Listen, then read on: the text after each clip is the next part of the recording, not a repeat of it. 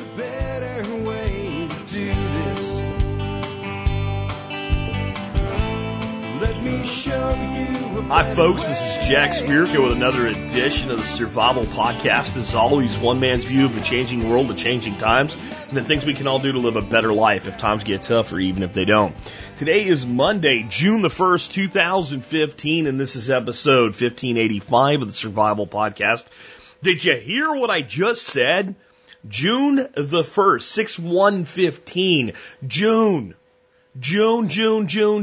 Summertime. June. I know it doesn't feel like summertime because it's been cooler across most of the country than it's typically this year. We actually haven't had a day here in Texas. North Texas has not had a day hit 90 degrees yet. I remember not so many years ago working out in the heat. This has been about 98, 99 years, somewhere around those years, and having 100-degree days in April. I remember days in June that were 106, 107 degrees. I'll take the low temperatures while I can get them. Anyway, moving on from here, I do want to point something out at the beginning of today's show. You might have heard my voice sound a little softer in the last week, and you will hear that continue today. I am bringing up the levels of volume with the editing software a bit, and that may suffer the audio quality just a tiny bit. The reason I'm doing that is by turning the gain on the mic way down and having to speak a little louder and get closer to the mic, you're less likely to hear the background noise that's going on intermittently as my kitchen remodel continues, and we'll do so for another 3 weeks. So that's why you might hear a little bit softer from the Jack voice. So I have to be a little bit more disciplined with my microphone etiquette and stay closer to the mic. I'll try to do that for you today.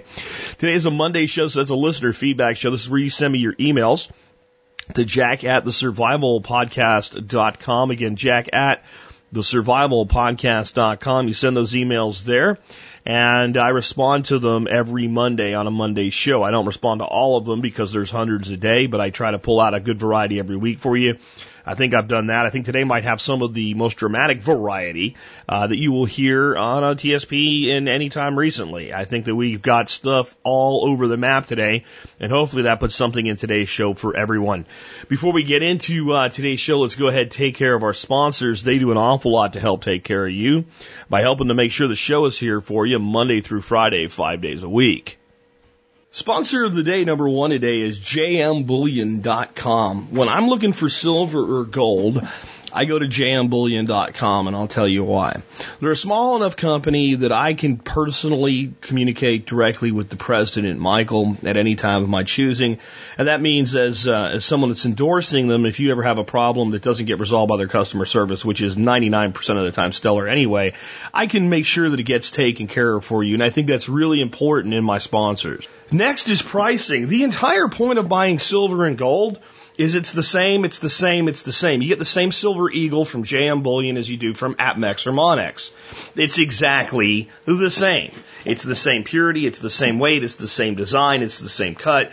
It is the same. It's like buying a Wilson basketball, whether you buy it from, Walmart or Academy Sports and Outdoors, it's the same.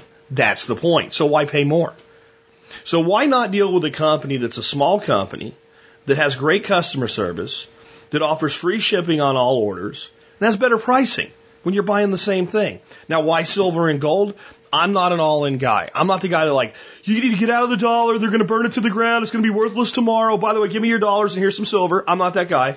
But I do know that the plan for our money is a continued devaluation through the process of inflation, which is a hidden tax on the wealth of the American people. And I know that's the case because the former chairman of the Federal Reserve said so on the floor of the United States House of Representatives while being questioned by Ron Paul. He admitted that and said, it's okay. That's the way the system works. It's supposed to work that way. Well, if that's the plan, then my plan is to make sure I have a wealth assurance policy. We talk about insurance a lot, but assurance is equally important. And the way I personally do that is I have 10% of my net wealth roughly in silver and gold.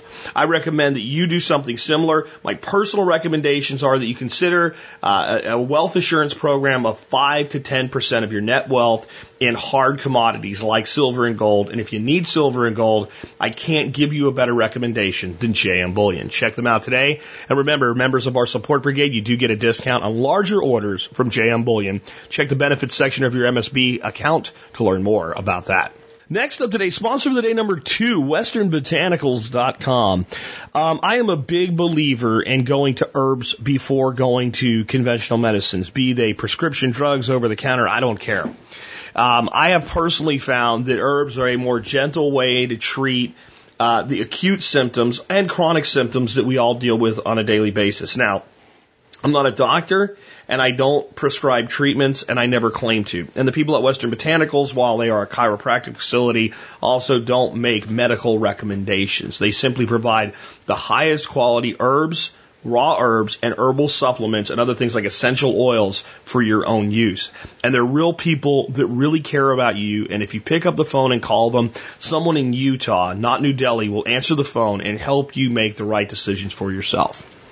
That's what Western Botanicals is all about. They are a great sponsor. They have been with us a very long time, 6+ years. That is forever in the world of podcasting.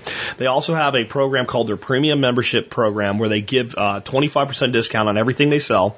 They sell that membership for $50 a year every day. If you are a member of our support brigade, you get that membership absolutely free. All you have to do is call them up, give them the code word in your MSB account, and they will set up your account for you so you can get 25% off on everything they sell. Some of the favorite things that I use by them are the turmeric formula. That is one of the best anti-inflammatory things that I've ever used personally for myself. Again, I can't make individual personal recommendations on it, but I can tell you that I use it and it works for me. If my back is sore and achy, if my shoulder's acting up from an old injury from the military after a hard day working, I go to that. Their deep heat ointment is another great thing for that. They have a pain relief formula that uses valerian. Those are things I personally use on a regular basis. There's a lot of other really great things there. Basically, guys, if it's herbal and it's legal, you can find it at Western Botanicals, where their goal is to create an herbalist in every home, to empower you not only to use their formulas, but to give you the raw herbs and the ingredients you need to make your own herbal formulations, including how to use the herbs from your own backyard and then get the parts for the formulation you need from them and the extra materials and the knowledge from them. You can get everything at westernbotanicals.com. Check them out today. Again, westernbotanicals.com. And if you're an MSB member, do not forget to get your premium membership, 25% off everything they sell every day of the year. And with that knocked out, let's go ahead and do the history segment. The year is 1585 because the episode is 1585. Alex Shrugged at tspwiki.com has 3 really great segments for us on deck today. The first one is, the first Pi Day is now possible. Number 2 today, baby, it's cold outside, hot chocolate comes to Europe. And number 3, the Anglo-Spanish War and the sum of their fears. I'm actually going to do a little bit of each one today, just to have some fun. What I want to give you from the Anglo-Spanish War is a quote at the end of Alex Shrugged's take, because I don't think most people are aware of the origin of the term sum of their fears, and it's not 1585. This is a quote again from Winston Churchill. Why? You may take the most gallant sailor, the most intrepid airman, and the most audacious soldier and put them at a table together. What do you get? The sum of their fears. If you want to know more about that, you have to read it yourself. The next one is on hot chocolate coming to Europe. I think that it's interesting in this one to just kind of look at the difference between what we call chocolate and what was called chocolate at the time. The chocolate that was consumed at the time was far closer to something like coffee than it is to what we know of today. But Europeans immediately began to sweeten it, and we took off on a path toward hot chocolate as we know it today. But we didn't really get there until 1828. What you think of as chocolate today in its current form has only been around since 1828. I'm going to actually read to you the first Pi Day is now possible. Actually, the first Pi Day will be March 14th, 1592, so not for a couple more years yet. But you can't have the first Pi Day without accurately calculating pi out to at least 6 decimal places. But other than the novelty, why should we care? Okay, if you're pouring concrete into a circular base for a water tank, or if you're using an auger to drill footings, you will need to know the number of square feet of concrete to have delivered to your job site. But circles and cylinders are not square. The formula to make this calculation includes pi is a constant, so having a good estimate of pi makes your final answer more accurate. For a small job, it probably doesn't matter, but as the jobs get bigger, the errors increase. Many people in history can claim good estimates of pi using various methods. Even the Bible can make a Kabbalistic, mystical claim. Archimedes made the first generally accepted estimate. However, this year, pi is finally presented as an irrational number that can be calculated accurately to 6 decimal places. So now we can have Pi Day. The man who accomplished this is a French amateur mathematician, Francis Vetty. His formula is unwieldy, but it is the first. My take by Alex Shrugged. An April Fool's joke goes out every once in a while about some legislature passing a law that pi should equal 3 in order to make things easier on students. Gee, that actually sounds a little bit scary, like somebody might do it. Guess what? While all the claims are false, it almost happened in Indiana in 1897. Apparently, as the reasoning went, since pi was one of the insolvable mysteries and above man's ability to comprehend, a few formulas were presented in improper ways to figure out pi that didn't offend the sensibilities of citizens in Indiana. Amongst the proper values was 3.2. Professor C.A. Waldo of Purdue University was in attendance during the vote and pointed out the error, and I can imagine him calling them all dunderheads. The vote failed and science was safe. Thank you, Professor Waldo. So where was Waldo in 1897, saving us from mathematical idiocy, apparently? My take on this is I think it's actually interesting to recognize patterns in numbers. As I've alluded to in the past, my self-diagnosis would say that had the concept existed when I was a kid and screening been there, that I would have been labeled as somebody with Asperger's syndrome when I was a child and probably subjected to medication and therapy and treatment, all kinds of stuff that would have messed me up instead of letting me deal with my own stuff and figure out how to live my life. And part of that is like this obsession with numbers. Like I don't have it to the level some people do, but I notice patterns and repetitions in numbers all the time. And I just think they're neat. And people that don't do that don't get it. Okay. But so March 14th, 1592, becomes the first actual pi day because it's out to the 6 numbers, 3.141592. But there is a thing called Pi Day that's every year in the United States, and that's just March 14th, 3/14. This year, we didn't get to 6, but we got to 4. 3.1415. March 14th, 2015. We just had to drop the 20. To me, that's interesting. To you, maybe not so much. With that, let me remind you real quick about the Member Support Brigade. Consider joining, learn more, go to thesurvivalpodcast.com, click on members. That's all I'm going to say today. You military and service guys know about your discount by now. Anyway, with that, let's get into the main topic of today's show. I actually want to talk about something that sort of kind of relates to the Member Support Brigade in the first segment today. Those of you who are expired, I've mentioned a sale on the air a couple times that you can get access to. I went ahead and decided to email all the expired members and say, hey, maybe you didn't hear about this, but here's an offer to you. And then they're responding back to get the details of the sale. If you're an expired member, you should have got that email. A little side note, if you've sent me a response as of, noon today, and you haven't gotten a response back, your email provider is probably blocking my response to you. If you're in Gmail and you want to get responses from me, you've got to put me into your contact list. Just saying. Yahoo, that would help as well. Those two are like the biggest filtering messes that are out there. But anyway, so I run the sale. So whenever you do this and you email people who have expired and not renewed, you'll get a few people to tell you, I want to tell you why I didn't renew. And I didn't renew because you said this and I'm mad. And okay, that's okay. I don't think that my life will change from losing a member or two. But some of the things I say do cost me. And I want to kind of point that out because I think it's important to understand why I'm willing to do it anyway. Most people running a business will not say something that will piss off their customer base at all, ever, infinity, because the bottom dollar is the most important thing to them. What I do here at Survival Podcast is not about the bottom dollar. Yes, if I don't make the bottom dollar, if I'm not capable of making the bottom dollar, then we have a real problem, especially if you like the show, because it would go away. So I'm not going to do anything really, really dumb and just make everybody angry out of spite so that everybody leaves. That would be stupid, and I would deserve the repercussions from doing it. But if I'm going to say something and I think to myself, you know what, that might upset a few people, I'm sorry, then you're going to be upset. And a couple people emailed me and said, hey, you know why I'm not renewing? Because you don't like the Pledge Allegiance to the flag. That's why. And on that note, I would like to try a simple experiment with the audience. And I would love to hear your comments on this in the comments section today. If you can play by the rules that I'm going to set. Now, this is my game, so I get to set the rules for my game. If you don't play by the rules, nothing's going to happen. You're not going to get fouled out or anything. But you may not get any kind of a response because this is about an experiment that has a question for you. And it doesn't tell you how to think.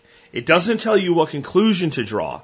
It just forces you to think about something that's emotionally charged, via logic, and then draw from your logical conclusion your own decisions about how to think about things, including I'm still going to stay with my current opinion, but now I at least understand why people might have a different opinion, or I still think those people are just wrong, or this doesn't make any sense. It's up to you, but I'm going to ask you as a favor to me, for 5 minutes, take all of the emotional baggage, all of the things that have been programmed into your mind as to what's patriotic and what America's all about and those things, and just take the emotional components and just disconnect for them for 5 minutes. Put it on the shelf. It's not going to go anywhere. You can take it all back.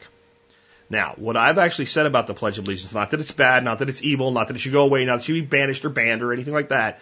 I've said that I don't think it really makes sense that we take our children and program these words into their minds from grades K through 12 without an understanding of the origin of the words, where they came from, what they really mean, who created them, etc. That I don't like that I actually see it as a form of group prayer. Now, I'm not on any campaign to get that undone. I think the public education system, it has so many things that are so much bigger of a problem than this. But I don't like this component either. And this has caused wailing and gnashing of teeth and how dare you, people died for the pledge and other just claims that don't really make sense. But let's just, again, can we take the emotion out and let me pose a question to you. I want you to go on an imaginary journey with me for a thought experiment. Here's the thought experiment. There never, ever, ever, ever was, infinity, a Pledge of Allegiance to the flag up until right now. So it is now June 1st, 2015. You've never heard of a Pledge of Allegiance to the flag ever once in your life. You've never heard the words, the concept, the thoughts. There's everything else about the flag is the same. People stand during the Star-Spangled Banner. They either salute if they're in uniform or put their hand or their hat on their heart. They remove to honor that component of our flag and its symbolism in America, which I'm actually very much for, by the way. I don't think you should be forced to, but I'm very much for that. I understand the ideals of this nation, and they are important to me. Though I don't support the state, I support the ideals that the state sold to us. But all of that stuff's still there. All of that stuff is still there. There's still a flag, okay? There's still a reverence. There's still an understanding of the symbolism. All of that's still there, but you've never heard of the pledge before in your life. Up pops a guy who is a card-carrying socialist. He has a card that says, member of the Socialist Workers' Party of America. In his pocket, he will proudly show it to you. He pens the Pledge of Allegiance for the very first time today, June 1st, 2015. He's politically connected enough to be able to use the offices of Congress and the presidency to gain exposure with that.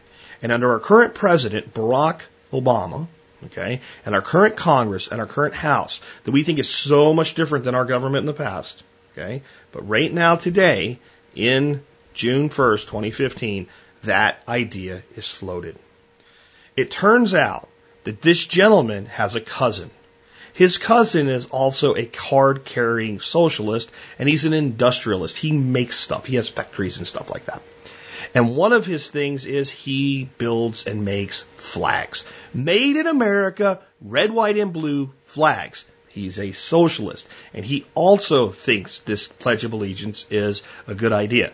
So using the collective power of the state, these gentlemen are able to lobby and get through our government layers that we are presented with this as something that we think is good for the nation. Okay?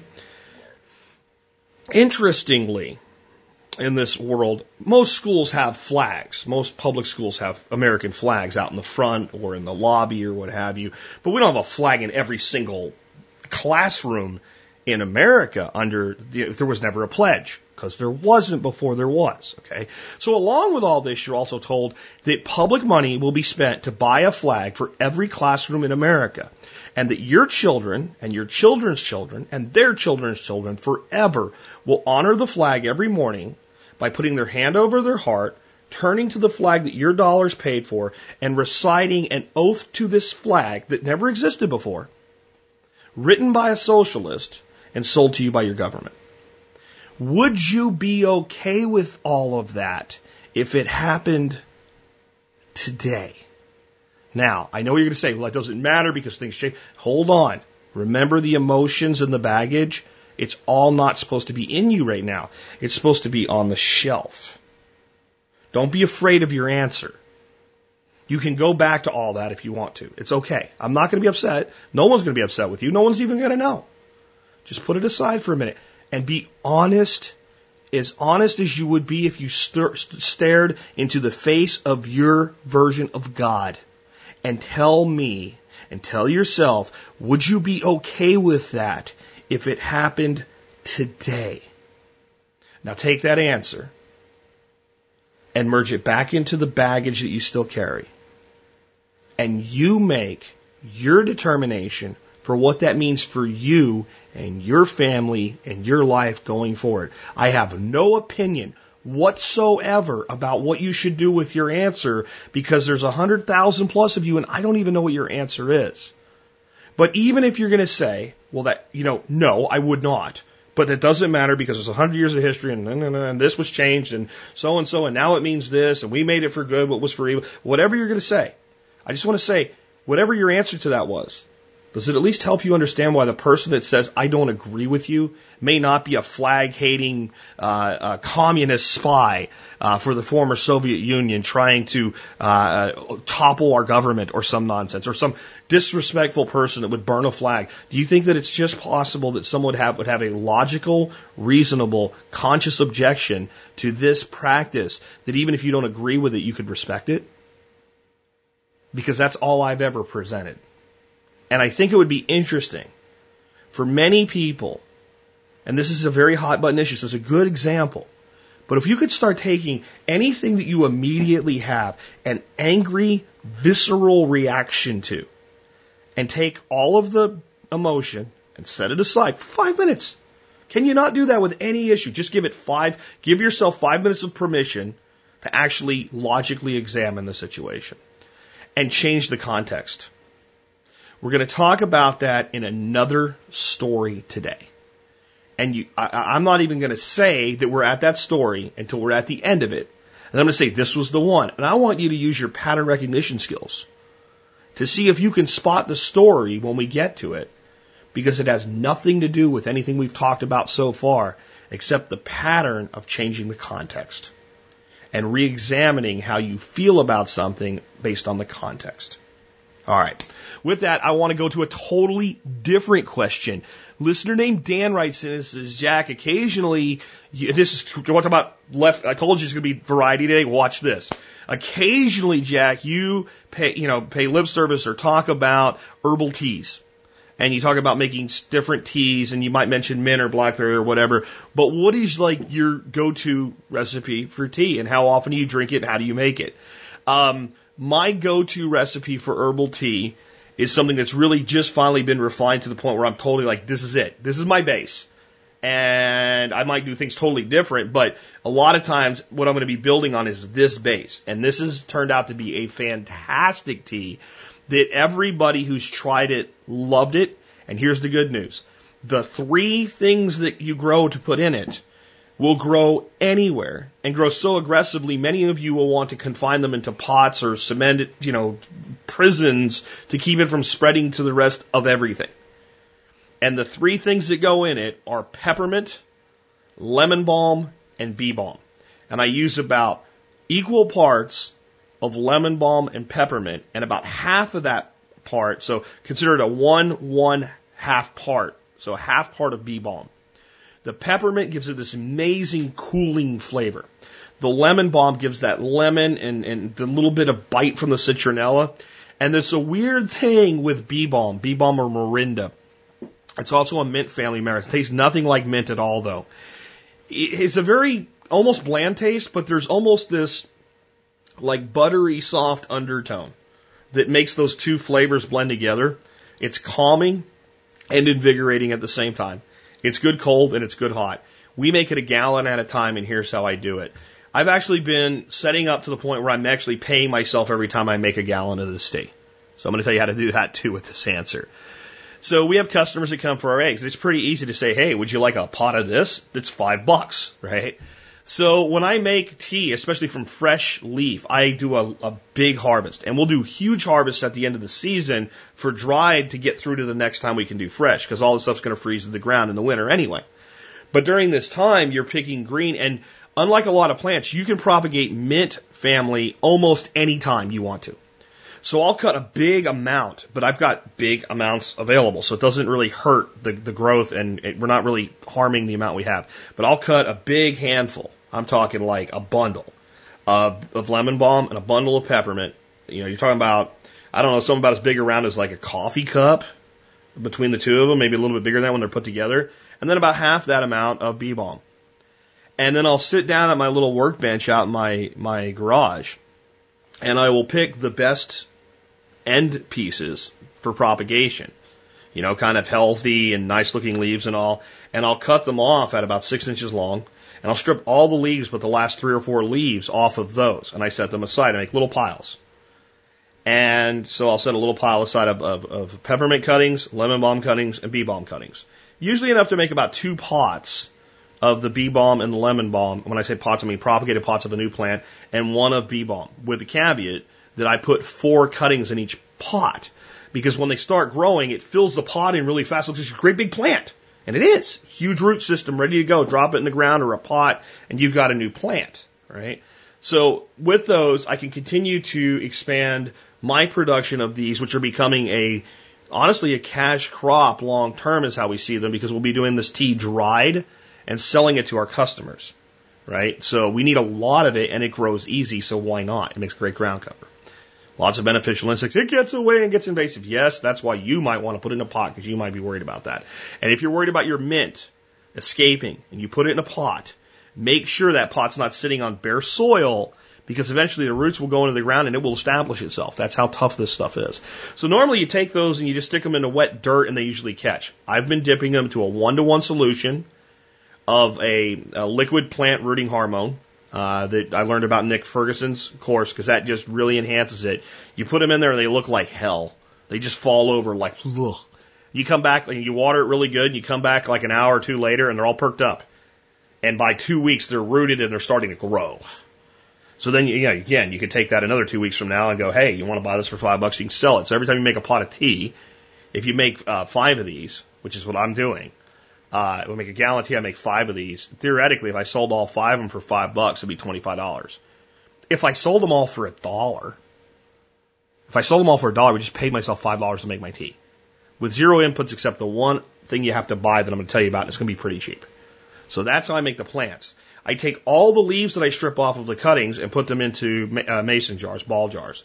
And I just tear up, and anything that's really big stem I throw away, but I pull off all the leaves and stuff, and I make about 3 quart mason jars. About 3/4 pretty, not tightly packed, but loosely packed full. That's about how much I use. And then I boil some water, and I fill each jar. This is just the easiest way for me to do this. And I have a 1-gallon jug that we keep in the refrigerator with this tea in it. I let them sit there with the boiling water until they're about lukewarm, about an hour. And then you just take a strainer, and this is why this makes this real easy. You take a strainer and you just dump all 3 through the strainer. You end up with all the mint leaves for composting in the strainer. A few in the jar, rinse them out, boom. And those jars can be used over and over again. Could you get a 3/4 gallon container and do this all in one shot? Sure. I'm just telling you how I do it. And then I take 1 more quart of water Actually, while it's still warm, before I do this with the last quart of water, I take and I use, it's going to shock you, 3 tablespoons of white table sugar. 3 tablespoons. That's it for a gallon. I put that in there and that mixes up and it dissolves like instantly. And then I put 1 more quart of just cool water in and I throw that in the refrigerator. Everybody that drinks this says, man, that's fantastic. And it's just a tiny hair bit sweet. Now, what does that evil sugar do to us?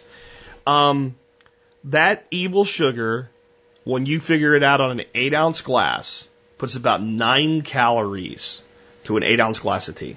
9 calories to an 8-ounce glass of tea.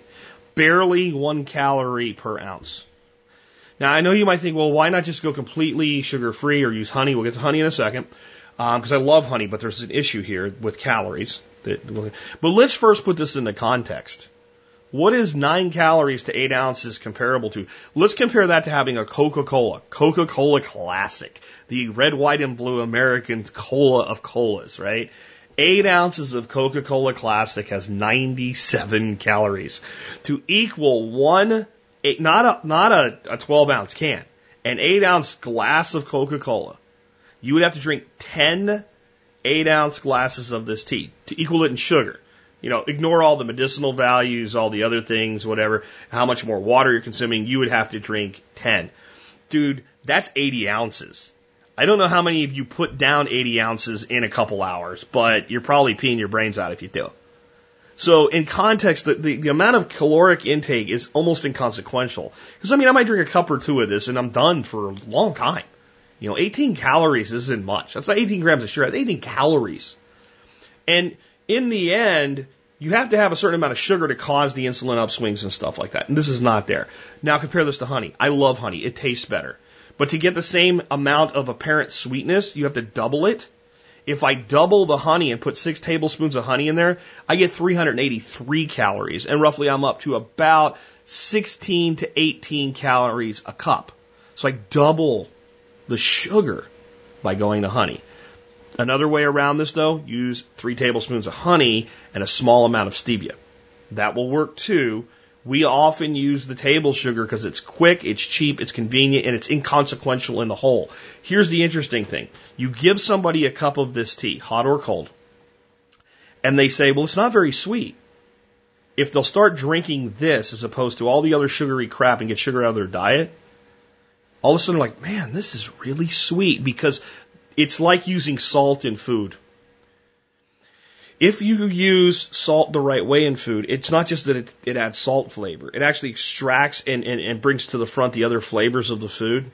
Small amounts of sugar in things like mint and lemon bring the flavors of the mint and lemon to the front. And once you clear your palate of all this sugary crap, all of a sudden it's so refreshing and it tastes far sweeter than it is. And what I like about this tea is it's good hot or cold. And you notice I say make it a gallon at a time? That's the way to do it. The heck with 1 cup, unless if you have it dried out and prepared, a tea ball and all, and you want to make a cup of tea on a spur, fine.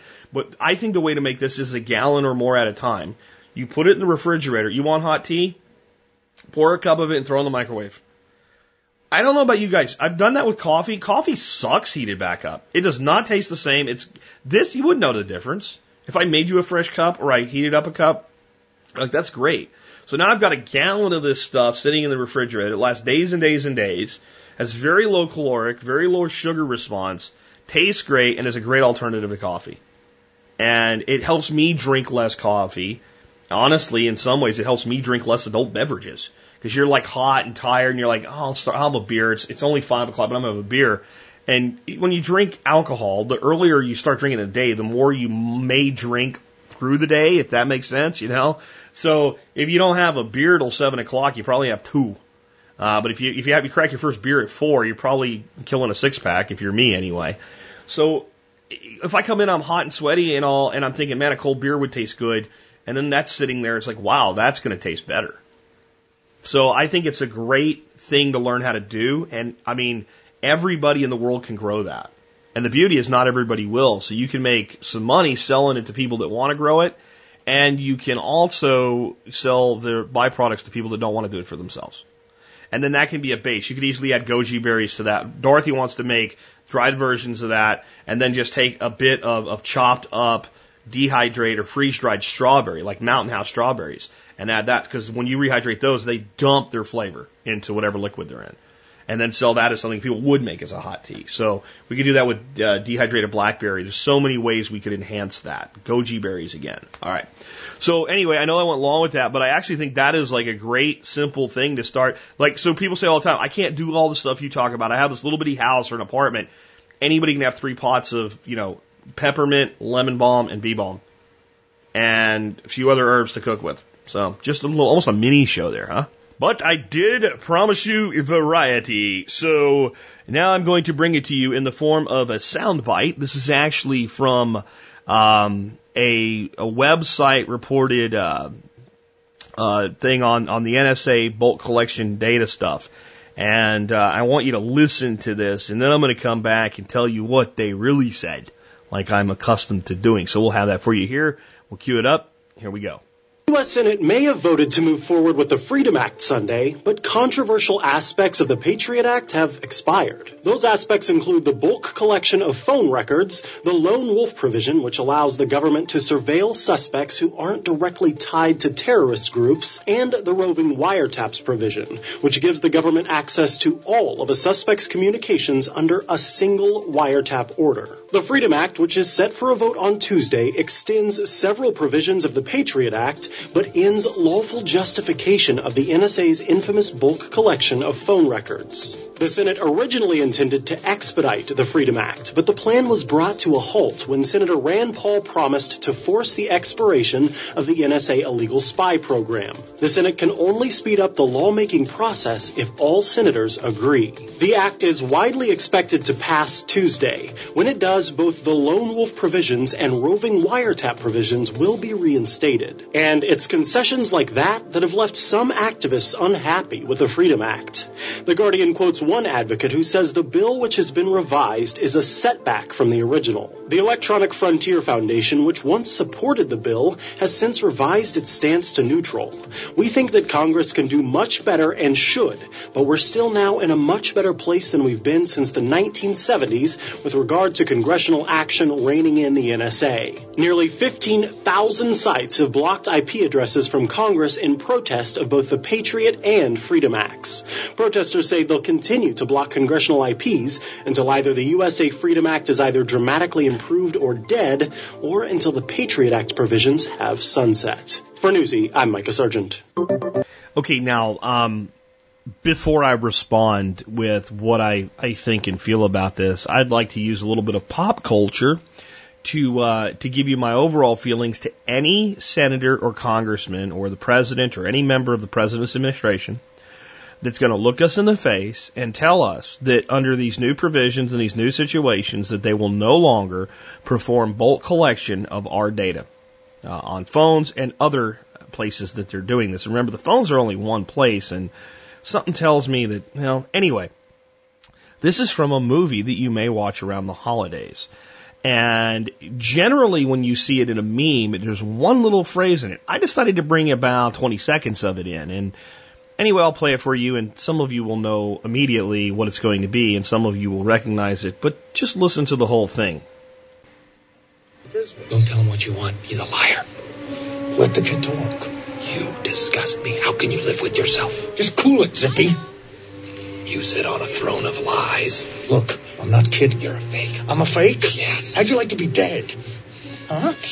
No, he's kidding. You stink.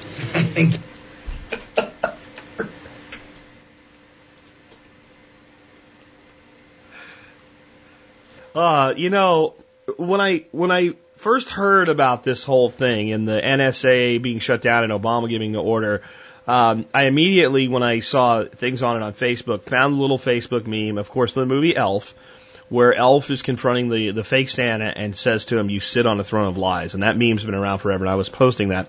So when I got a lot of questions this last week about what this actually means, especially over the weekend with this expiration of the Patriot Act, I thought to myself, I got to put this in there. And then when I went to just find the soundbite of "You Have a Throne of Lies," I found a little bit bigger part of the scene. And when I listened to that, my first thought was, Yeah, this is exactly what I would want to tell our Congress and the president's administration and all of these things. Not only do you sit on a throne of lies, but you stink. You stink. You're a liar and you stink. It was like, wow. And then I realized, like, there's a whole little soliloquy on statism here, right? Do you hear what the authority figure says? How'd you like to be dead? A threat of violence. So for questioning the illegitimate claim that this guy, now I know this is a fantasy movie, but in the fantasy movies, Santa's real and this dude isn't. For questioning the validity of a false claim, the response is a threat of violence. Just an interesting little side note there. Anyway, so my response is yes, this is a throne of lies. That this is not being shut down. And here's basically what you just heard. Well, we're still going to do this, and we're still going to do that, and we're still going to do this. And that's all going to be done under this new thing called the Freedom Act. But we're not going to do this anymore. Hold on a second. Do you remember how they said, oh, we're not doing that in the first place? All right. So here's what just happened. It's imagine you have a friend, we want to call him a friend, an acquaintance that you're not really fond of, but hangs out all the time. Maybe he's a rogue uncle. We'll call him Uncle Sam. And he has said, I'm going to be in your home, and I'm going to be privy to everything that's going on in your home, but I won't put my ear up to the wall and listen to your conversations on the other side of the wall. And you say, well, I really would prefer that you weren't here at all, but at least you're not going to do that, so okay. And then he over time gets you to agree to some things, and there's a loophole in there that actually says now you've actually said it's okay for him to do that. But you don't really realize that he still swears to God he's not doing it. And then let's say, I don't know, your Uncle Jefferson comes over and says, hey, dude, like, Uncle Sam's screwing you, man. He's listening to you. And you said, well, he said he wasn't going to do that. And you say, look, here's a picture of him doing it. That would be, maybe we should call him Uncle Eric. Uncle Eric comes and says, look, here's proof. He's doing what he says he's not doing. Right?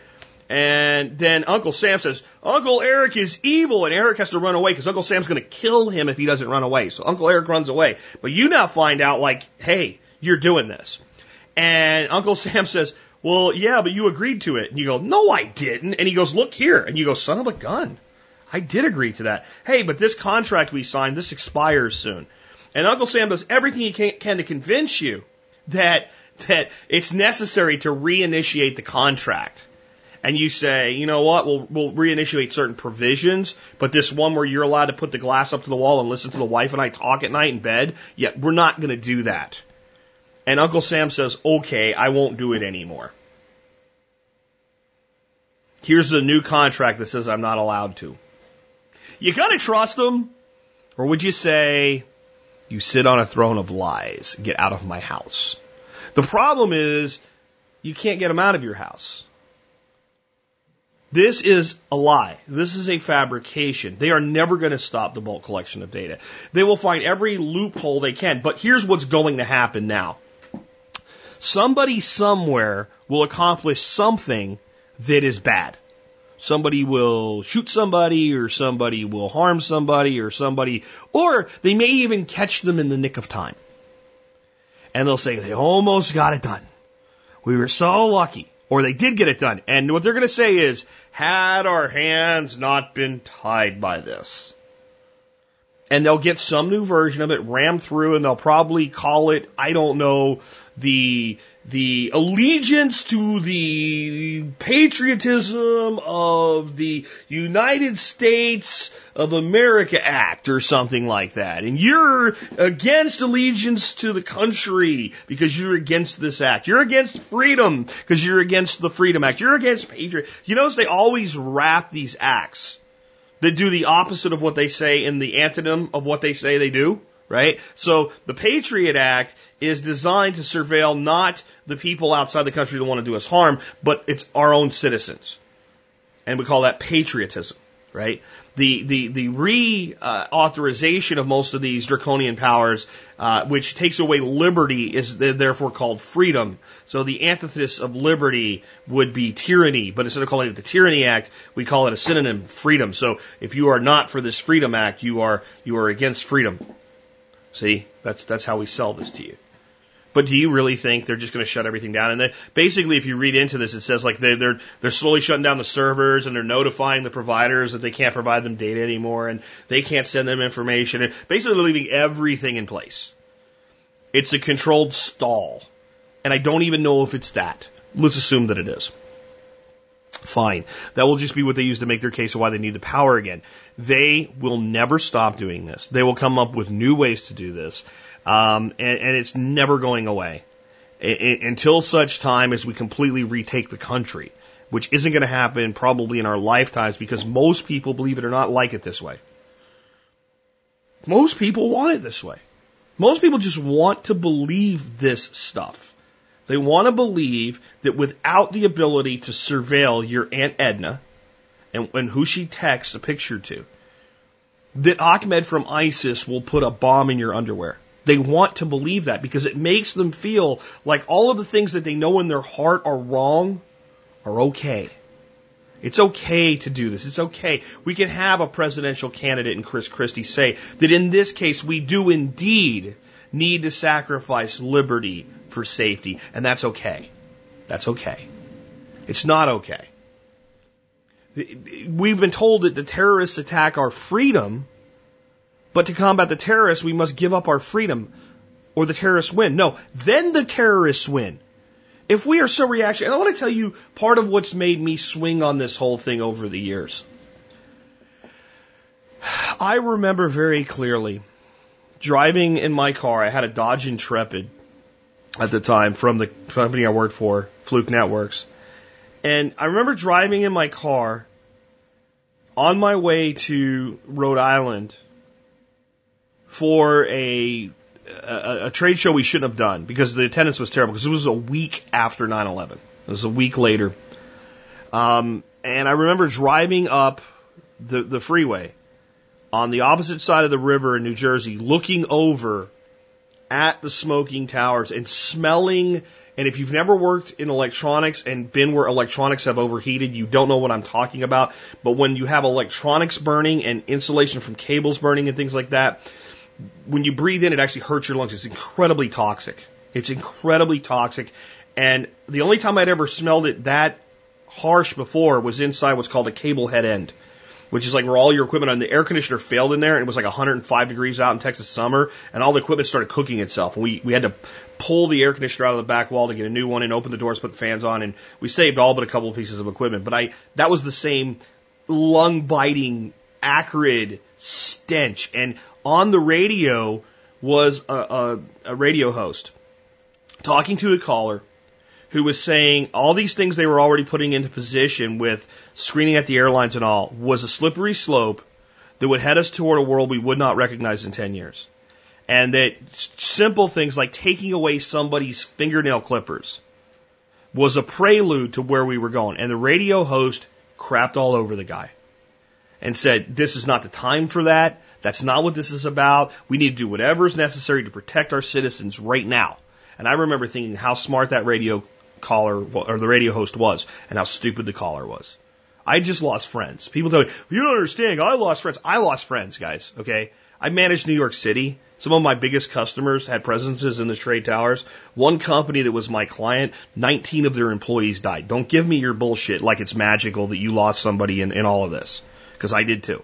And I remember thinking, you know what, their lives, and I remember thinking how crazy, like this tin hat caller would be to, like right now, be saying this was all going to happen. And then, between now and that date, I have watched the erosions of liberty, just one after the other, after the other. And even when they do something that we think is bad, they say, but we're not doing this, then you find out they are.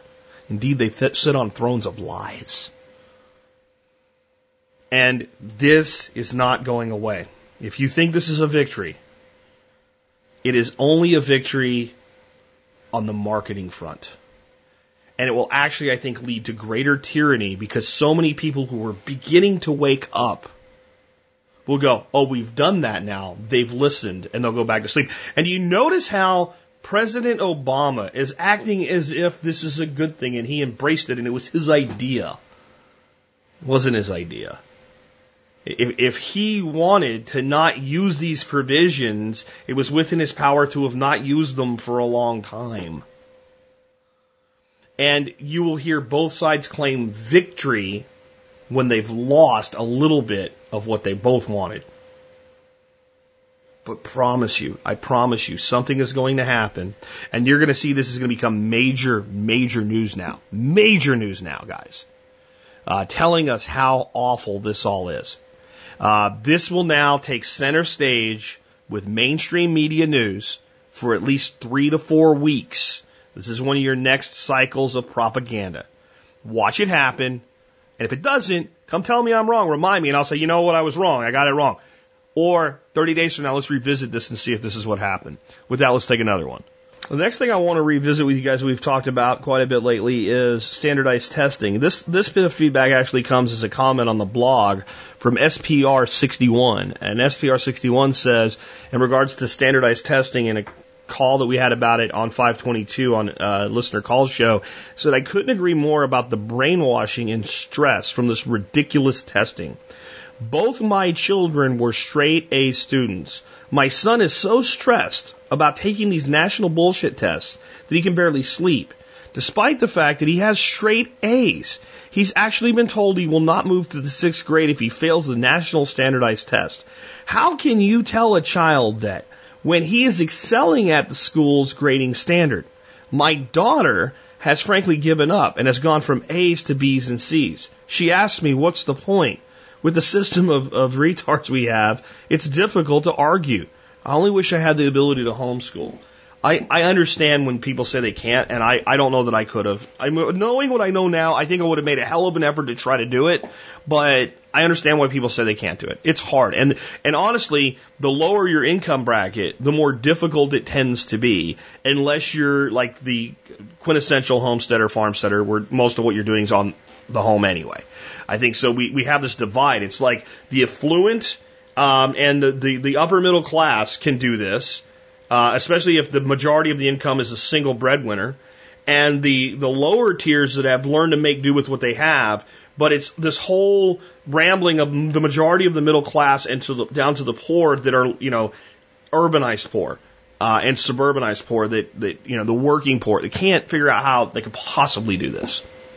And I know I'm going to hear from people who go, yeah, I have it tough, but we figured out how to do it. Great for you. Great for you. But don't crap on the people that can't make it work in their situation. You have not walked one single step in their shoes, let alone a mile in their moccasins. Just please try to remember that when we crap on other people's decisions to continue to do things we've now chosen to abstain from. Please try to remember that.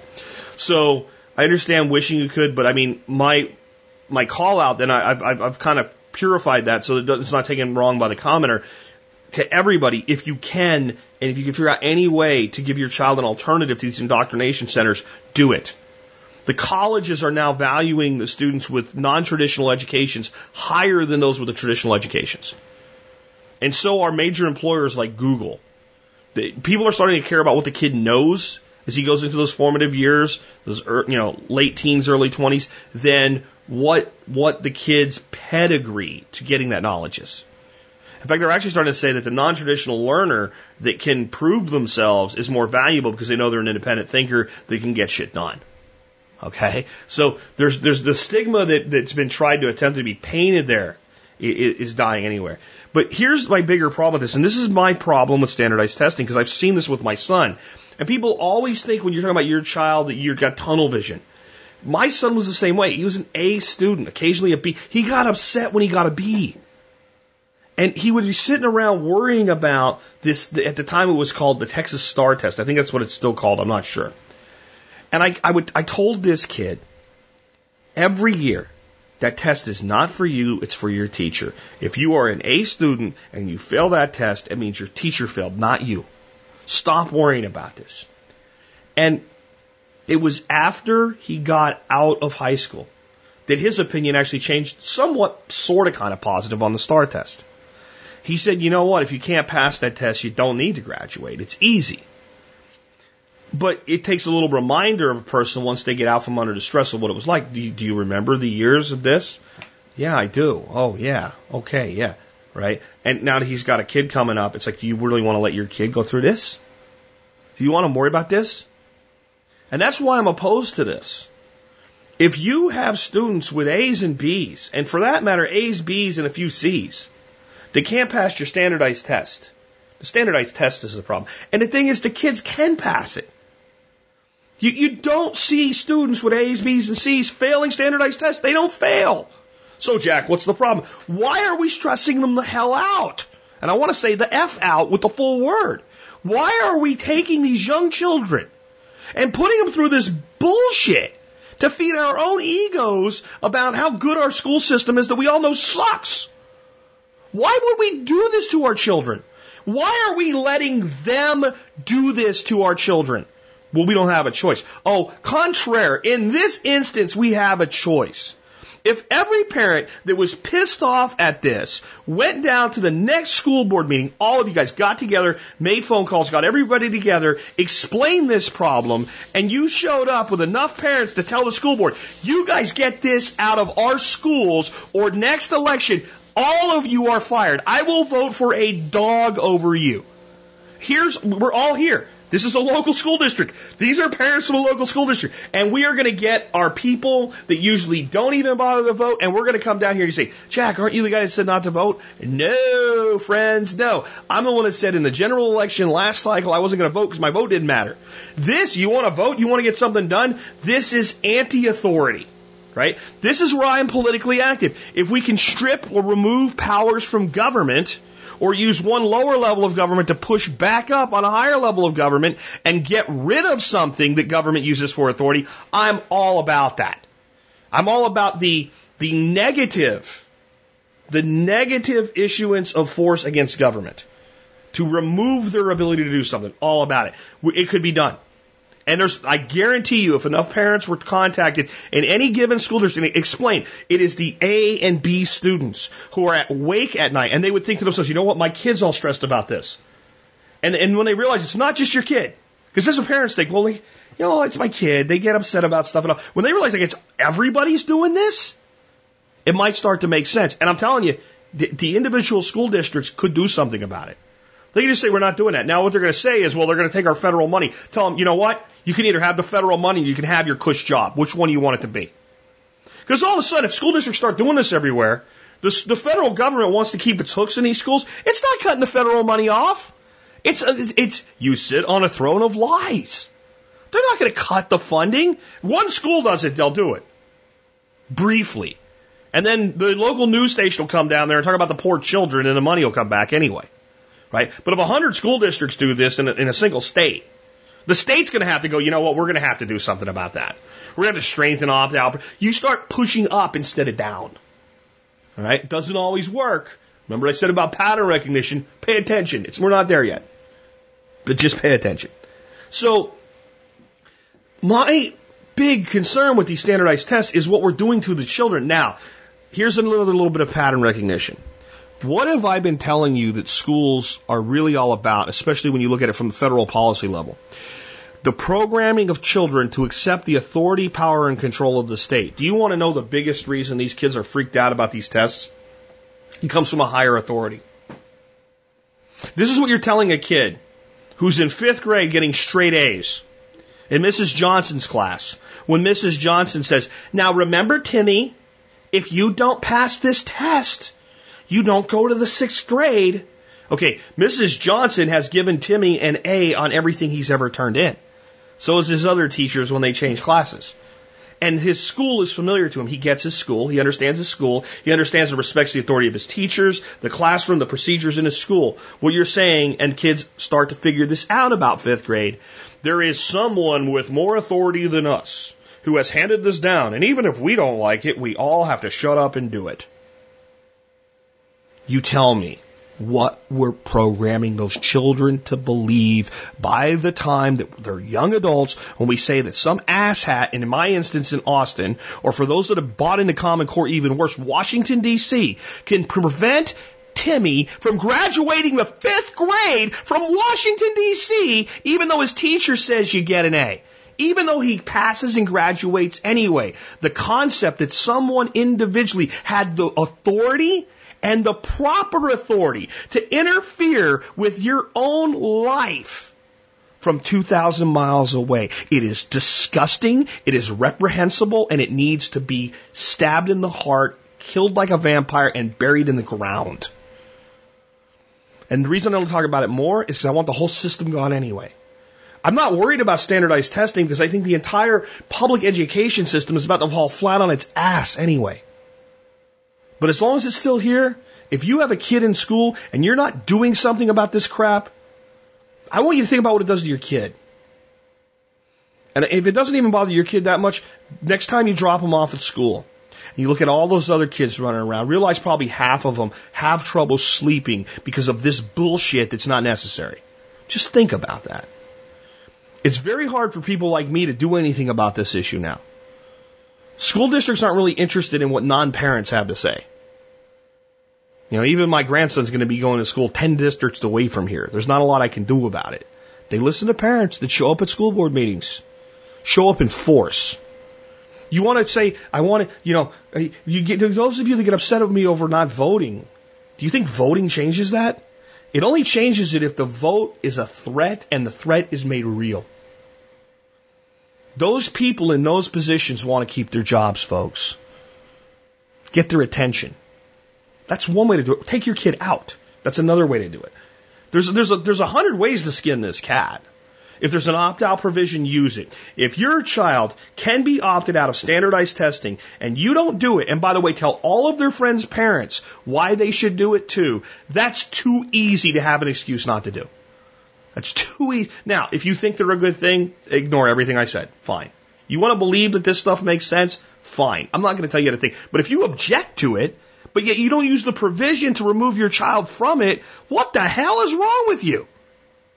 You understand the difference there between, okay, you think it's a good thing, you want to put the kid's your kid, you run your household your way, you do what you want to do. You think it's good for them, it prepares them, it teaches them to struggle through adversity or whatever, you know, unicorn farting propaganda you want to believe. I don't care. You have that right to believe that. But if you are one of the people, like many of us, who say this is wrong, and your kid has to do it, and there's a provision to remove your child from it, and you don't act on it, what you're basically saying is, I don't like living in this cell, and even though they opened the door for me, I'm not willing to walk out the door. And even though my kid is willing to walk out the door, I'm going to hold them in here with me. Doesn't make any sense, does it? Again, I want you to understand the children that are the most affected negatively by these standardized tests are the very children that have absolutely no need of them and always pass them. Do you think it's good? Do you think it's good with all the other shit that's going on in the life of a kid that's at the age of 6th grade, 7th grade, 8th grade? All the crap they have to deal with in school already, trying to fit in, trying to be popular, being picked on, trying to be, you know, whatever they want to be. All the homework. These kids are getting 2, 3, 4 hours of homework a damn day now. What the hell do they do while they're in school? All that other shit on top of them. And we're just going to add this when there's no need for it. It is, in my opinion, it is another action of the government of this nation that is literally criminal, and it is victimizing the weakest among us. It sickens me. But let's go on to something else, because I don't want to blow a gasket on a Monday. Let's go to something totally different here. I want to talk about an article that's been around for almost a month now. I've been getting it and getting it and getting it and getting it. And I've actually tried to avoid really talking about it because I figured that people will eventually figure this one out for themselves. But I don't think they will. I don't think they'll ever figure this out for themselves. And it ain't what you think it is. And Wired and several other magazines have written on this, including people who have written about it as it pertains to General Motors. So let me read you the article first here, if you haven't heard it yet. We can't let John Deere destroy the very idea of ownership. It's official. John Deere and General Motors want to eviscerate the notion of ownership. Sure, we pay for their vehicles, but we don't own them. Not according to their corporate lawyers, anyway. In particular, spectacularly display of corporate delusion, John Deere, the world's largest agricultural machinery maker, told the Copyright Office that farmers don't own their traffic because computer code snakes through the DNA of modern tractors. Farmers receive an implied license for the life of the vehicle to operate the vehicle. It says John Deere's tractor, folks, you're just driving it. Several manufacturers recently submitted similar comments to the Copyright Office under an inquiry into the Digital Millennium Copyright Act. The DMCA is a vast 1998 copyright law that, among other things, governs the blurry line between software and hardware. The Copyright Office, after reading the comments and holding a hearing, will decide in July which high-tech devices we can modify, hack, and repair, and decide whether John Deere's twisted vision of ownership will become a reality. Okay, let's stop right there. Okay.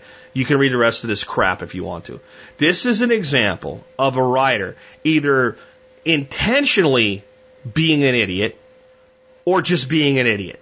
One or the other. It's your choice. Now, I know some of you have read this article, you've bought into it, you don't understand what I'm saying, and the reason that's probably the case is because you've read it as it's presented by the author, it's in a legitimate publication, it seems to make sense, and we're used to being screwed over by corporatism, right? We really are. We're used to this. We expect this. We all have a perception bias. If somebody says a corporate entity, a giant company must be doing something evil, they're probably doing it. And John Deere is not, an innocent little bystander in this world of abuses. They are one of the companies that profits the most from our wartime activities, even though you don't understand why that's the case, and I don't have time to go into it today. But they really do. They maintain huge profits based on this nation's use of force around the world. Oh, I thought that was Halliburton. I'll do it in a different day. Trust me here. But in this case, this is stupidity. This is not what's happening. Every single manufacturer of just about any kind of vehicle or complicated piece of equipment today develops software for that piece of equipment. And they put that software into that equipment so that it will run and function, etc.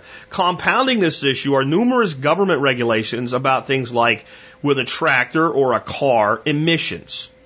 And then safety things, response times, braking capabilities, etc. That code controls all of that stuff for that vehicle. Now, additionally, if you know anything about computer code, when you start jacking with code way over here, it tends to have effects way over there that you're not aware of.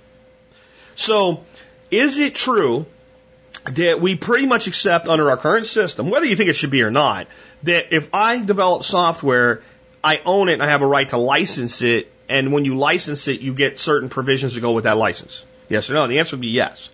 So, if I put that software into a tractor or a car, does that change anything about the nature of that software and the licensing that goes with it? The answer is no. Okay. So additionally, vehicle manufacturers and equipment manufacturers like John Deere or General Motors issue warranties with their equipment. Okay. And they are things like, it will continue to perform at the agreed upon specified levels. It will continue to conform to legal requirements. When you jack around with the code in that vehicle, you can change that. And what they're saying is, you can't blame us because you played with the code and you ain't supposed to. You hack your car? No one's coming to your house to arrest you for hacking your car. Do I think it's obscenely impossible for that ever to be the case? No, I think that could be the case someday. But that's not going to be under copyright. That's going to be under your car no longer conforms to the laws that the federal authorities or state authorities said they're supposed to. Okay? Now, I don't think anybody would think that it would be legitimate that because you bought a John Deere tractor, that you should be able to extract the code, modify it, and resell it. Okay? I think most people would go, that would be the same as like me extracting Windows code off my desktop, modifying it, calling it Jack Super Duper window code, and reselling it. Right? And I know there's people that are advocates of open source and think that all should be legal, but we accept that that is illegal under our system. Okay? And I'm not saying it should be. Again, I'm just saying that it is. And this is not anything dramatic or new or anything most of you weren't aware of in the past that would be considered illegal. Extracting the Windows code off my desktop, hacking it up, making it what I call better, and putting it out as Jack Super Duper improved window code and selling it. And selling my own versions of it. That would not be cool with you. Okay? That's what this is. This is General Motors. This is John Deere saying there's software in that hardware. And we own the hardware, or we own the software. You've purchased the hardware. The hardware is yours, the software is ours, but you have an implied license for your lifetime of ownership. In other words, you can do whatever the hell you want, But you can't resell or manipulate or change the code with no consequence. So what would be a consequence? You take your GM car, you chip it with a new chipset to make it go faster, and it fails an emissions test, and you take it back to the GM dealership, and they say, not our problem. And you say, but I de-chipped and put it back the way it was, and now it doesn't work. I want you to make it work under the warranty. Nope. We'll make it work, assuming you didn't damage it, but we're going to charge you for it. That would be one of the consequences of it. You lease a vehicle, where you never owned it in the first place. You play around with the software. You take it back in to exchange the lease as a pre-agreed upon value of the vehicle, based on it being returned in a certain condition. It's no longer in that condition. You don't get your pre-agreed upon value because you jacked with the code. That's what this is about. This was never about telling you you don't own your car or your tractor. This is either incompetent or irresponsible journalism by Wired. You take your pick. And this is another one of those things. If you wanted to set up a legitimate debate under the organized international rules of debate with a third-party moderator and make the case on the other side that this provision of licensing software that's on your vehicle means you don't own your vehicle, I will take on any comer and I will slam dunk this. Because it's just been presented to you in a way that makes you feel like, it must be true. But it's not. And this has been the way it's been for as long as there's been software in cars and trucks and tractors. And by the way, that's longer than most of you think. Those good cars back in the 70s, they had computer software in them. Not to the level they do today, but it was also with an implied license that you bought your 1975 Pontiac Grand Prix. And if you played with that software and in 1976 brought it into the Pontiac dealer and said, hey, what the hell's the deal? You voided the warranty. And if you had stripped the software off and then modified it and sold it to someone like Isuzu, that would be a violation of copyright law. You don't own software. Again, I'm not saying you shouldn't. I'm saying you don't. I'm all for an open source model. I really am. I'm completely and totally for it, especially with things like information that can be replicated for nothing. I think it's a great idea, but it's not the system we live in, and it doesn't have anything to do with ownership of a vehicle. So now you know. And knowing is half the battle. Little insider joke for the Facebook followers there. Anyway, let's take another. All right, so here's another story that's got a lot of people really, really upset, especially environmentalists. And a lot of people you wouldn't think of that were upset about this. They're not necessarily environmentalists, but they don't like the activity going around them. And then there's a lot of people that just think, well, why the hell can't this be done? So let me read this one to you. New Texas law enables driller to frack gas wells in Denton for the first time since the city ban. Denton, Texas, AP, a North Texas city whose fracking ban prompted state lawmakers to limit such local power, says a driller has revealed plans to resume fracking gas wells in the city. According to documents obtained through open records requests, the Denton Record Chronicle reports that Vantage Energy notified the city early Tuesday of its plans to begin fracking on Denton's west side beginning next Wednesday. The notice came the morning after Republican Governor Greg Abbott signed the bill into law Monday afternoon that limits local authority to restrict fracking. During the last November election, Denton voters banned fracking within borders of the city, about 125,000 residents, eliciting immediate vows by oil and gas drillers to topple that ban. The state and the drillers filed lawsuits. The legislature fulfilled the drillers' vows last week. The Denton ban remains on the books, but Mayor Chris Watts says the new state law likely renders it unenforceable and would probably stymie any effort to block Vantage plans to finish the gas well. It is my understanding that we don't plan on seeking an injunction, Watts told the Record Chronicle. As the lawsuit's still on the court docket, city officials will be discussing those soon, Watts said. Where we go from here hasn't been determined. A call for an email to Vantage Energy spokeswoman by the Associated Press were not returned. As for the grassroots fight in Denton against fracking, Frack-Free Denton President Adam Bingle says that will continue. We cannot say how the story will unfold, but we do know this dark chapter shall not be the last one written, he said. Don't bet on that. Anyway, I want to tell you the story of a couple really good friends of mine that we just recently had dinner with, and both of them were at least tacitly fans of Governor Rick Perry, and they're very upset with Governor Abbott here in Texas now because Governor Abbott signed this bill as though Rick Perry wouldn't have. Rick Perry would have pushed this bill through. And it's interesting that people like, well, the last guy was better than this guy, right? Even though this guy's doing a lot of things they want him to do. Like, you really think Rick Perry wouldn't have signed this? Jeez, really? Come on. This guy's about state rights, not individual rights, okay? At least that's his marketing for the time being anyway. So that was just an interesting aside to me right there.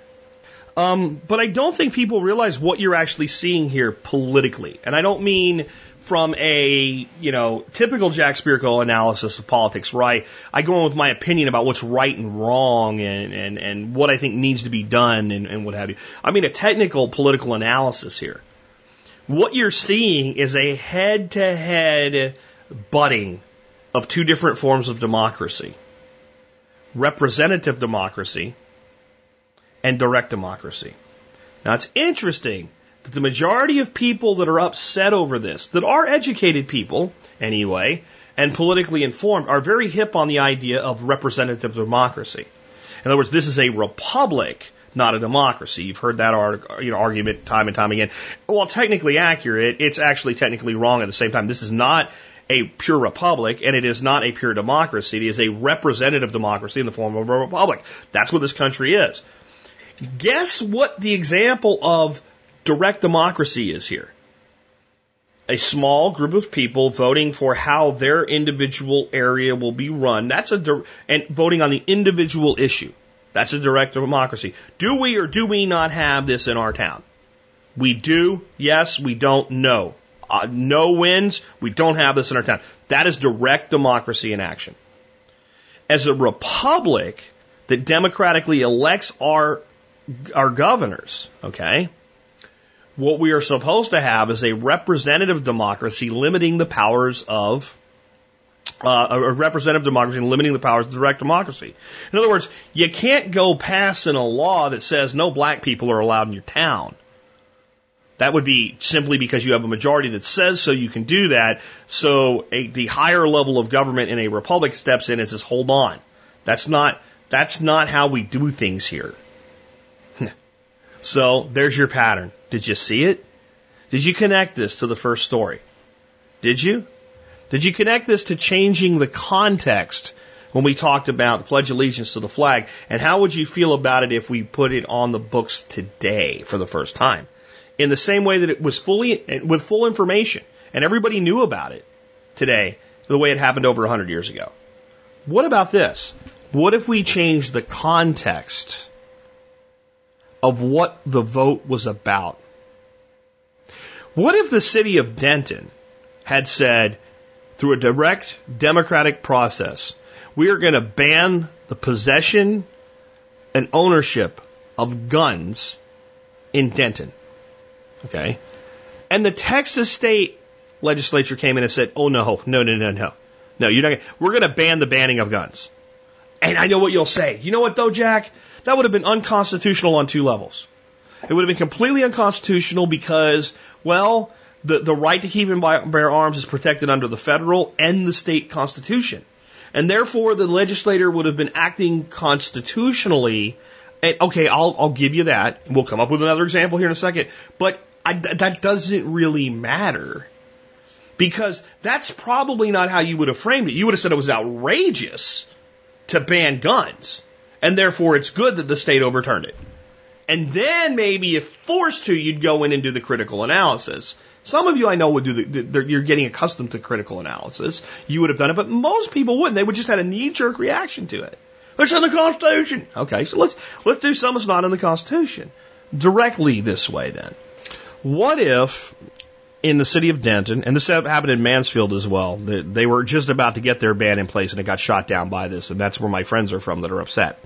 But what if Denton or Mansfield or any other city in Texas or any other state for that matter started to see a bunch of gardens pop up all over the place, and garden clubs and commerce being built, and the city didn't like it. They thought it hurt property values or whatever. And the city realized they had like no way to enforce this. So they got a consensus. They got at least 51% of people to pass a measure in their town that said no more gardens and no more direct sales of produce in the town. And what if the state legislature looked at that and said, you know what? That's an infringement on these individuals' rights to their property. It's an infringement on their rights to commerce. So we're going to pass the Right to Small-Scale Farming Act of the state of Texas. And we're going to ban individual towns from using direct democracy and our representative democracy from banning this clearly not harmful behavior. You'd say, well, good for them. You probably would. Now, some of you are kind of purist libertarians, and you'd say, "Oh, I'm not cool with that." First of all, I don't think there should be government doing any of those things. But if people want to self-organize at a small level and not affect the larger level, that's fine. They can do their own thing. Maybe you'd say, well, they should do that through private HOAs or something like that, which many of them do. Now, you notice that in this instance, okay, passing the state law that would forbid the lower forms of government from banning the gardening and the sale of produce wouldn't affect an HOA. An HOA is a voluntary association. You voluntarily choose to have more government in your life because I guess you just can't get enough of it. That's what HOAs are for. If you like HOAs, what you're saying is federal, state, local, county, all these laws, not enough. I need more. Okay? If that's you and you want to go off and do your bullshit there, go ahead. Please get the hell away from the rest of us. But I think if we change the context, there's a lot of places where you would say the state acted correctly. Now, I know what you're going to say if you're environmentally conscious. Fracking is bad. Okay. But how does that work with all of the things we just covered? Maybe it's still fracking is bad. It's good to fight it at the local level, and then we should continue the fight and force a showdown. Fine. But a knee-jerk reaction to the state is wrong here. I think the state's always wrong most of the time, but under the current system, under a technical analysis of legal workings, there's a lot of people in Denton who have signed leases with the gas producers who are being paid a royalty. And by the local ban on fracking, their right to sell their gas that's under their house to the person that already agreed to pay for it is being infringed upon. But fracking just shouldn't be there. I'm not saying it should be there. I'm saying that it is legal currently to do this practice. And under that reality, in a representative democracy, you have a legal issue that most people that are immediately jumping on, the state legislature and the government. And by the way, this is funny. I thought my friends jumped all over the governor as though like he just did it. Right? Like when Rick Perry signed the thing about the, Gardasil vaccine, he did it alone. It wasn't an executive order. This was passed by the state Senate and the state House. Right? This is democracy in action. This is a Republican action. This is what it looks like. This is a different way to see local versus state or state versus federal politics. Whose rights are really being interfered with? It's interesting. Because if the people of Denton hadn't initially signed the contracts for the gas exploration to be done and leased it out, they wouldn't be there anyway. So, what do I think should be done about fracking? I am personally undecided, but I lean toward we shouldn't do it. Ban is not maybe the word that I'm looking for, but because, again, we're back to government, and I'm not big on government solutions. But I think that environmentally, I far lean toward that there are serious consequences to doing this, that back when it all started, I didn't understand myself, and I do understand now. And I think all these little mini earthquakes and stuff like that going on, and they all have nothing to do with fracking.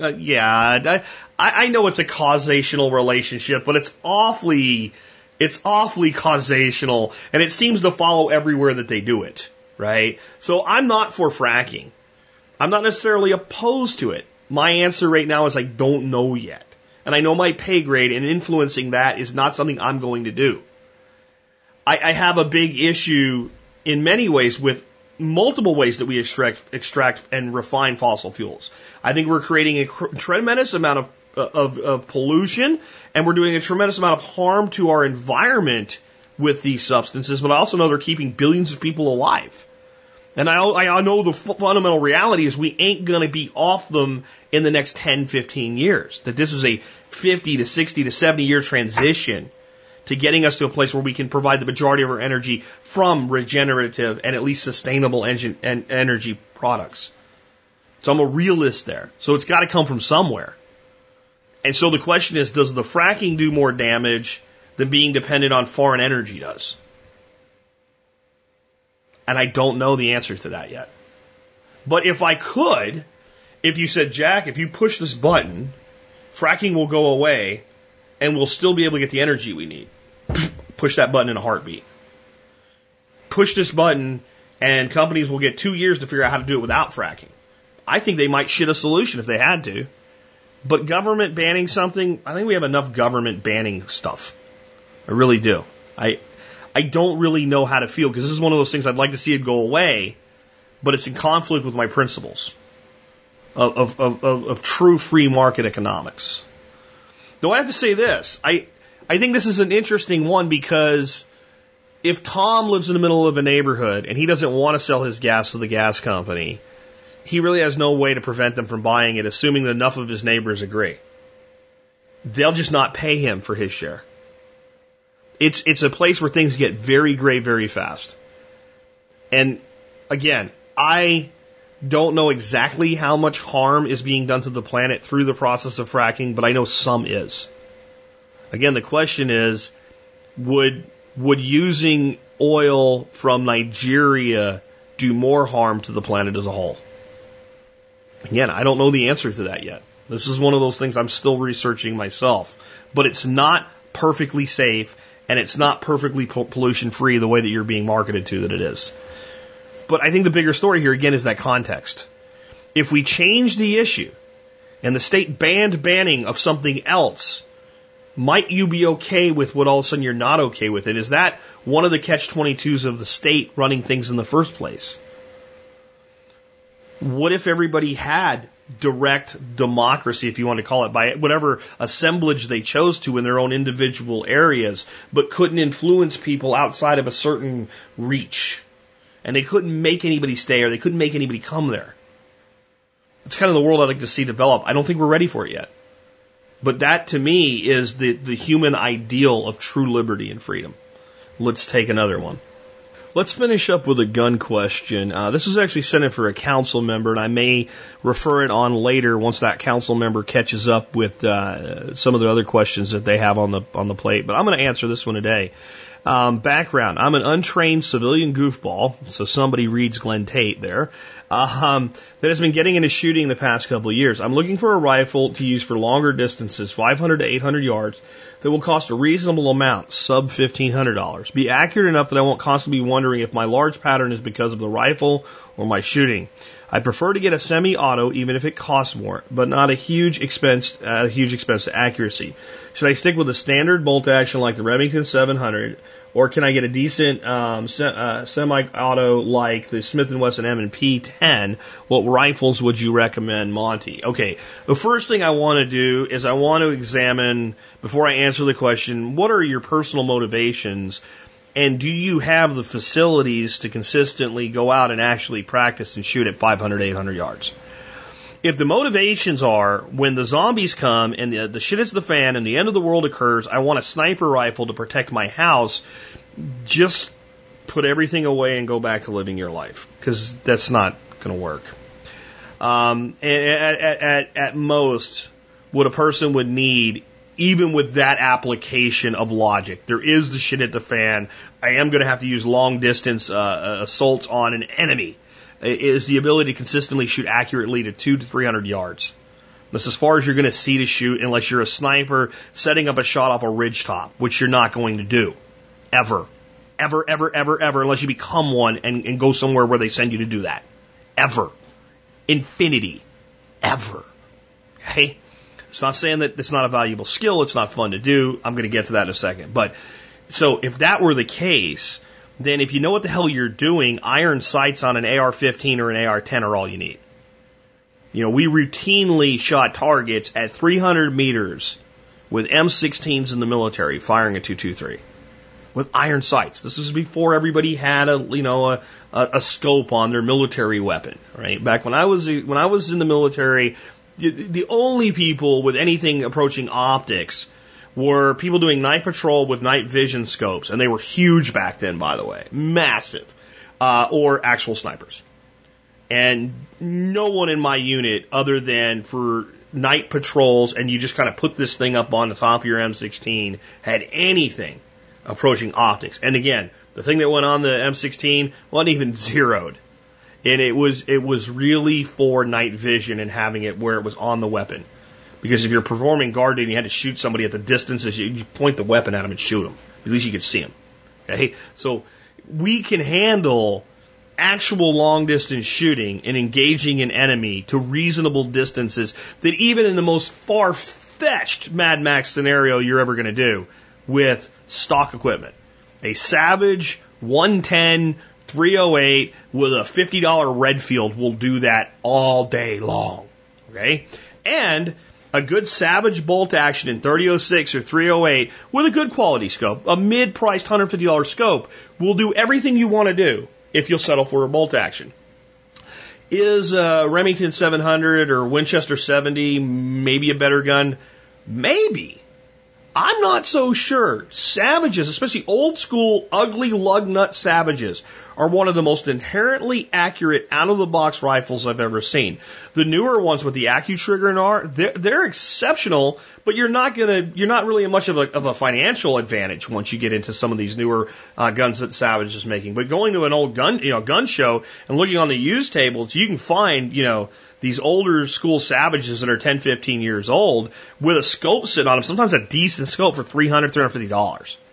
I have a Savage Model 110 in 308 Winchester with I think it's a Simmons scope that I put about $70 into on it. I think I got the rifle for a trade of a rifle that was worth about $300, so call it $370 total into it. And that thing will just flat out take your teeth out at 300 yards. So we don't have to spend a lot of money to be able to do this. Now, the whole is a good bolt action more accurate than a good semi-auto. Assuming they're both good quality guns, maybe, but not enough to matter for your skill level or mine. Okay, and I'm not bragging, but I was an expert rifleman in the Army. And it's not enough to make a dramatic difference, especially in hitting the size targets you're shooting at 800 meters, to matter. You're not going to go shoot in the Wimbledon Cup or anything like that. If you do, you're not going to do it with a $1,500 rifle. So we can just scale everything way back right there and say, hey, pick up a good 30 cal, 06, 308, something like that. 308 would give you a lot of match ammo to play around with. It's already preloaded for you, more so than the 06. The 06 gives you a little bit more downrange energy at those distances. I mean, if I really wanted to shoot 800 meters, I would go with something like, like a 338 Winchester or something like that. Or a 30 338, where they take the 338 and neck it down to 30 caliber. Or there's a lot of other options out there that are just better at those distances because of heavier weight bullets. The 338 Winchester is so underestimated at those ranges that it's pretty unbelievable, honestly, what that round will do out to about 1,000 yards. A 338 Winchester Magnum is what I'm talking about. But, you don't need that either. And I think that most people are going to do well to consistently have a place to shoot 500 meters. Now, an S&P, Smith & Wesson M&P 10, yeah, fine. It's a bit short-barreled for that, but it'll do fine. A little more than $1,500. If I wanted to build, a 30 caliber semi-auto sniper rifle, and I was picking something to build that on, I would probably build it on an M1A Springfield.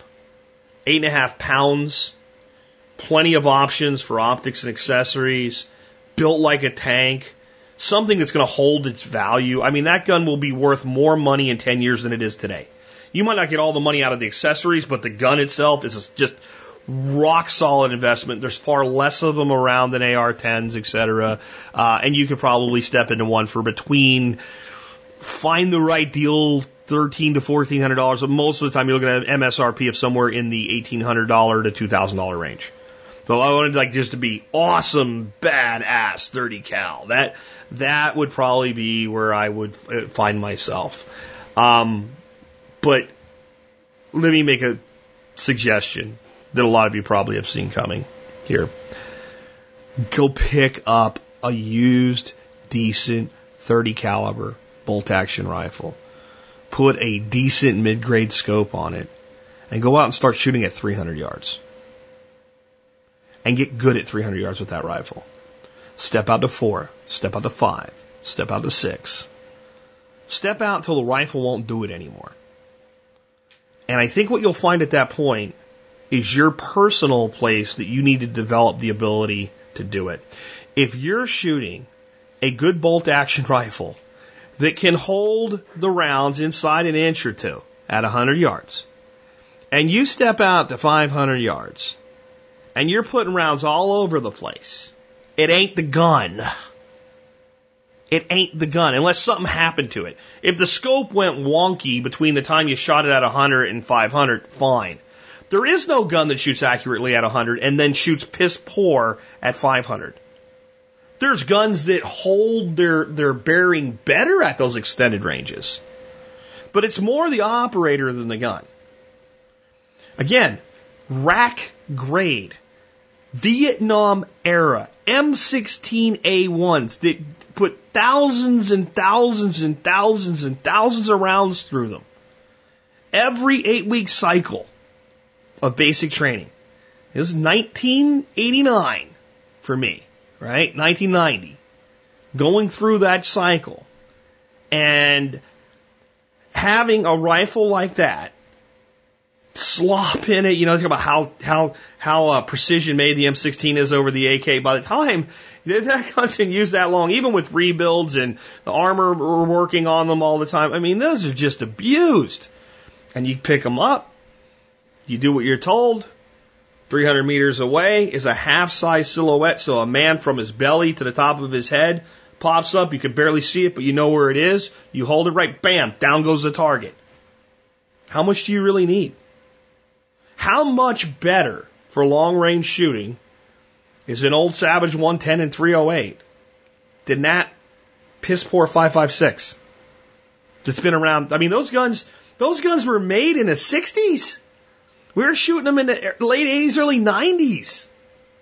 I'm talking full-on rock and roll auto M16s. That's how old these things were. Old handguards, the triangle ones you see in the Vietnam movies, those. If they can drop that target at 300 meters, what do you think you need to hit a target that size at 5? You need the skill. So, if what I've said is true, and that's none of us are ever going to be playing Red Dawn, dropping Russians at 800 meters, or dropping Illuminati or United Nations blue helmets at 800 meters, why would you even shoot that far? Because it's fun. Because it's a test of your abilities. Because it leads you to see how much can I really do? Can I actually make this happen? And I think what you'll find, especially if you'll take some classes in doing this, it's a lot easier than you think it is. Now, if you can't shoot at all, I mean, you got to learn to do that first. I think the first thing that just most people should do, especially if they're not a good, solid rifle shot, I think everybody can benefit from this. Everybody should do, especially, if you just don't, you say, well, I've never really had anybody teach me about guns before. I'm not really a good shot. I don't know what to, go to an Appleseed shoot. They will do more for you in 2 days than 20 years of listening to people talk to you on podcasts and forums. 2 days, they will take a person that shoots for shit, honestly. And you might not earn that rifleman badge the first time through, but you'll be a much better shooter in 2 days. And there is no value in training in firearms, especially with rifles, that exceeds what Appleseed does in the world that I personally, if you want somebody else to show me something that exceeds the value for the cost, Show me, please. I want to know. I want to recommend it too. But I don't know anything that will teach you the fundamentals of rifle marksmanship the way an Appleseed shoot will. And most of your shooting is pretty close range. But you shoot at little tiny targets. Little tiny targets. And if you can't do that, you're not ever going to be ringing gongs at 800 meters. So those are my thoughts on it. But I mean, again, top end, I'm saying M1A. Some people may disagree. That's fine. Good quality AR-10s, like Smith & Wesson makes a good quality AR platform. They really do. And there's, a lot of other people that do Colt, et cetera, that make good quality AR platforms. Those are going to do everything you need more. But if you just want to get started, why don't spend some of that money on a class and some ammunition and some good optics? Again, you can pick up a good quality bolt action for $300 to $400 at a gun show any day of the week. And they're not pretty, but God, it's hard to beat those old Savages. They are just phenomenal for the money. And the fact that I see them still $220, $250 sometimes because the stock's faded and scratched. 30 minutes of refinishing work, and that gun looks better than the day it came out of the freaking store for the first time. And it doesn't have anything to do with the accuracy. Check the bore, make sure it's good, what have you. And if you buy one of those guns for a couple hundred and a half dollars, and it turns out to not be a great shooter, you take it right back to the freaking gun show and get, if you pay $250, get $200 for it. You're out $50 for playing with a gun. That's not bad. You can't rent it for that, and you'll find one that shoots a little better. But I've never seen one shoot poorly. I have never seen a Savage bolt action Model 110 shoot just like I wouldn't own this gun. I've never seen it. Some of you may have. Anyway, those are my thoughts on that. Hopefully I gave you good variety. They actually had a bunch more queued up, but we got long because there's a lot of stuff to talk about today that I really, is important to me. Again, on the mental experiment we did at the beginning, hopefully you're not mad at me. I don't know how you could be. I didn't tell you what to think. I made you think for yourself and asked you a question. And I'm okay with any answer you have. But I'd love to hear your answers to that question and the rationale and the logic behind them. Not so much the defense of why I still don't agree as it pertains to it, but just the question I asked. Can we ever isolate a discussion down to a pinpoint thing and just see, and what does that mean to you? How does that make you feel? I'd love to hear that. I'd love to hear your thoughts in the comments section, the ban of fracking, the ban on banning fracking, and how if you change the issue, it might change the way you feel about it. Thinking at a higher level is the most important thing that I teach on this show.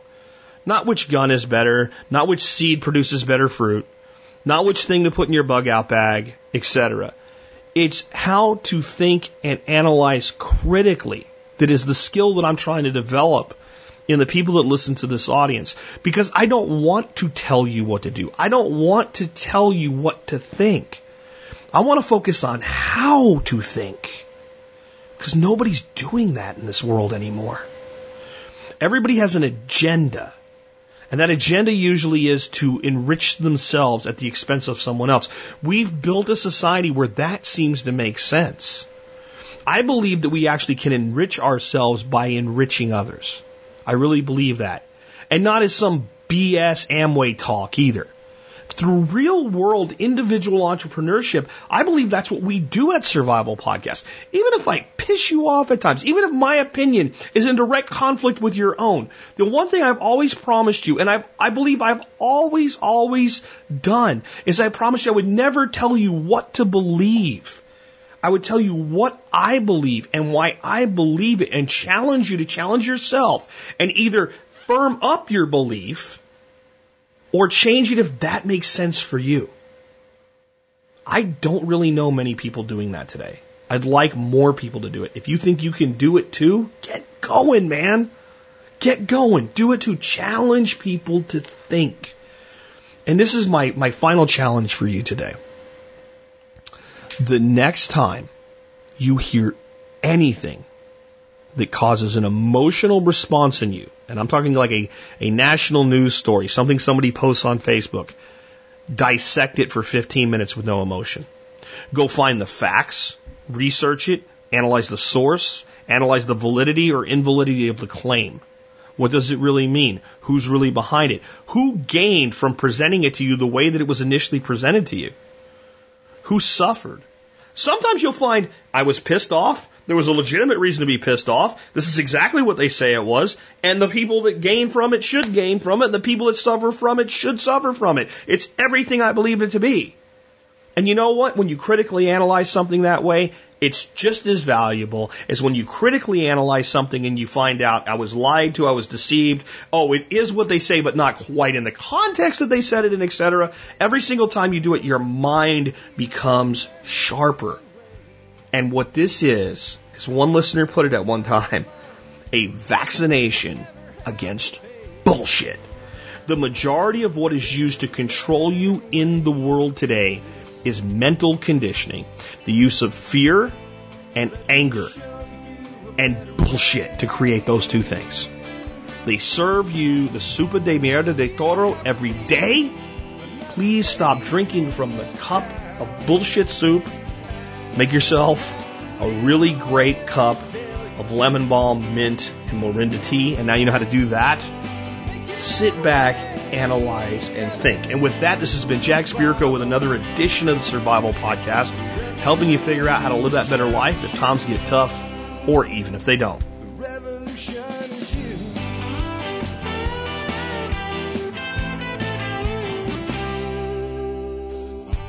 It's in our food these days, you know it's on our TVs.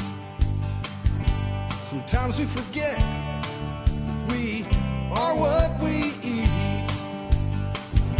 I don't know the answer. It's like there's nothing I can do. It's the price we pay, I guess, when we follow all the rules. There's a better way to do this. Let me show you a better way.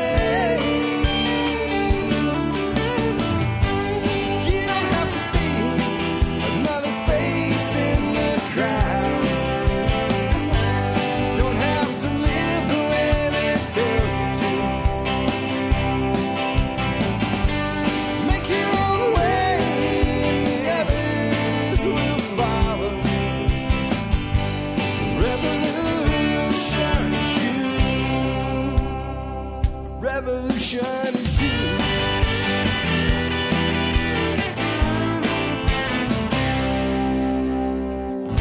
Someday we'll realize our children just can't pay. There's nobody else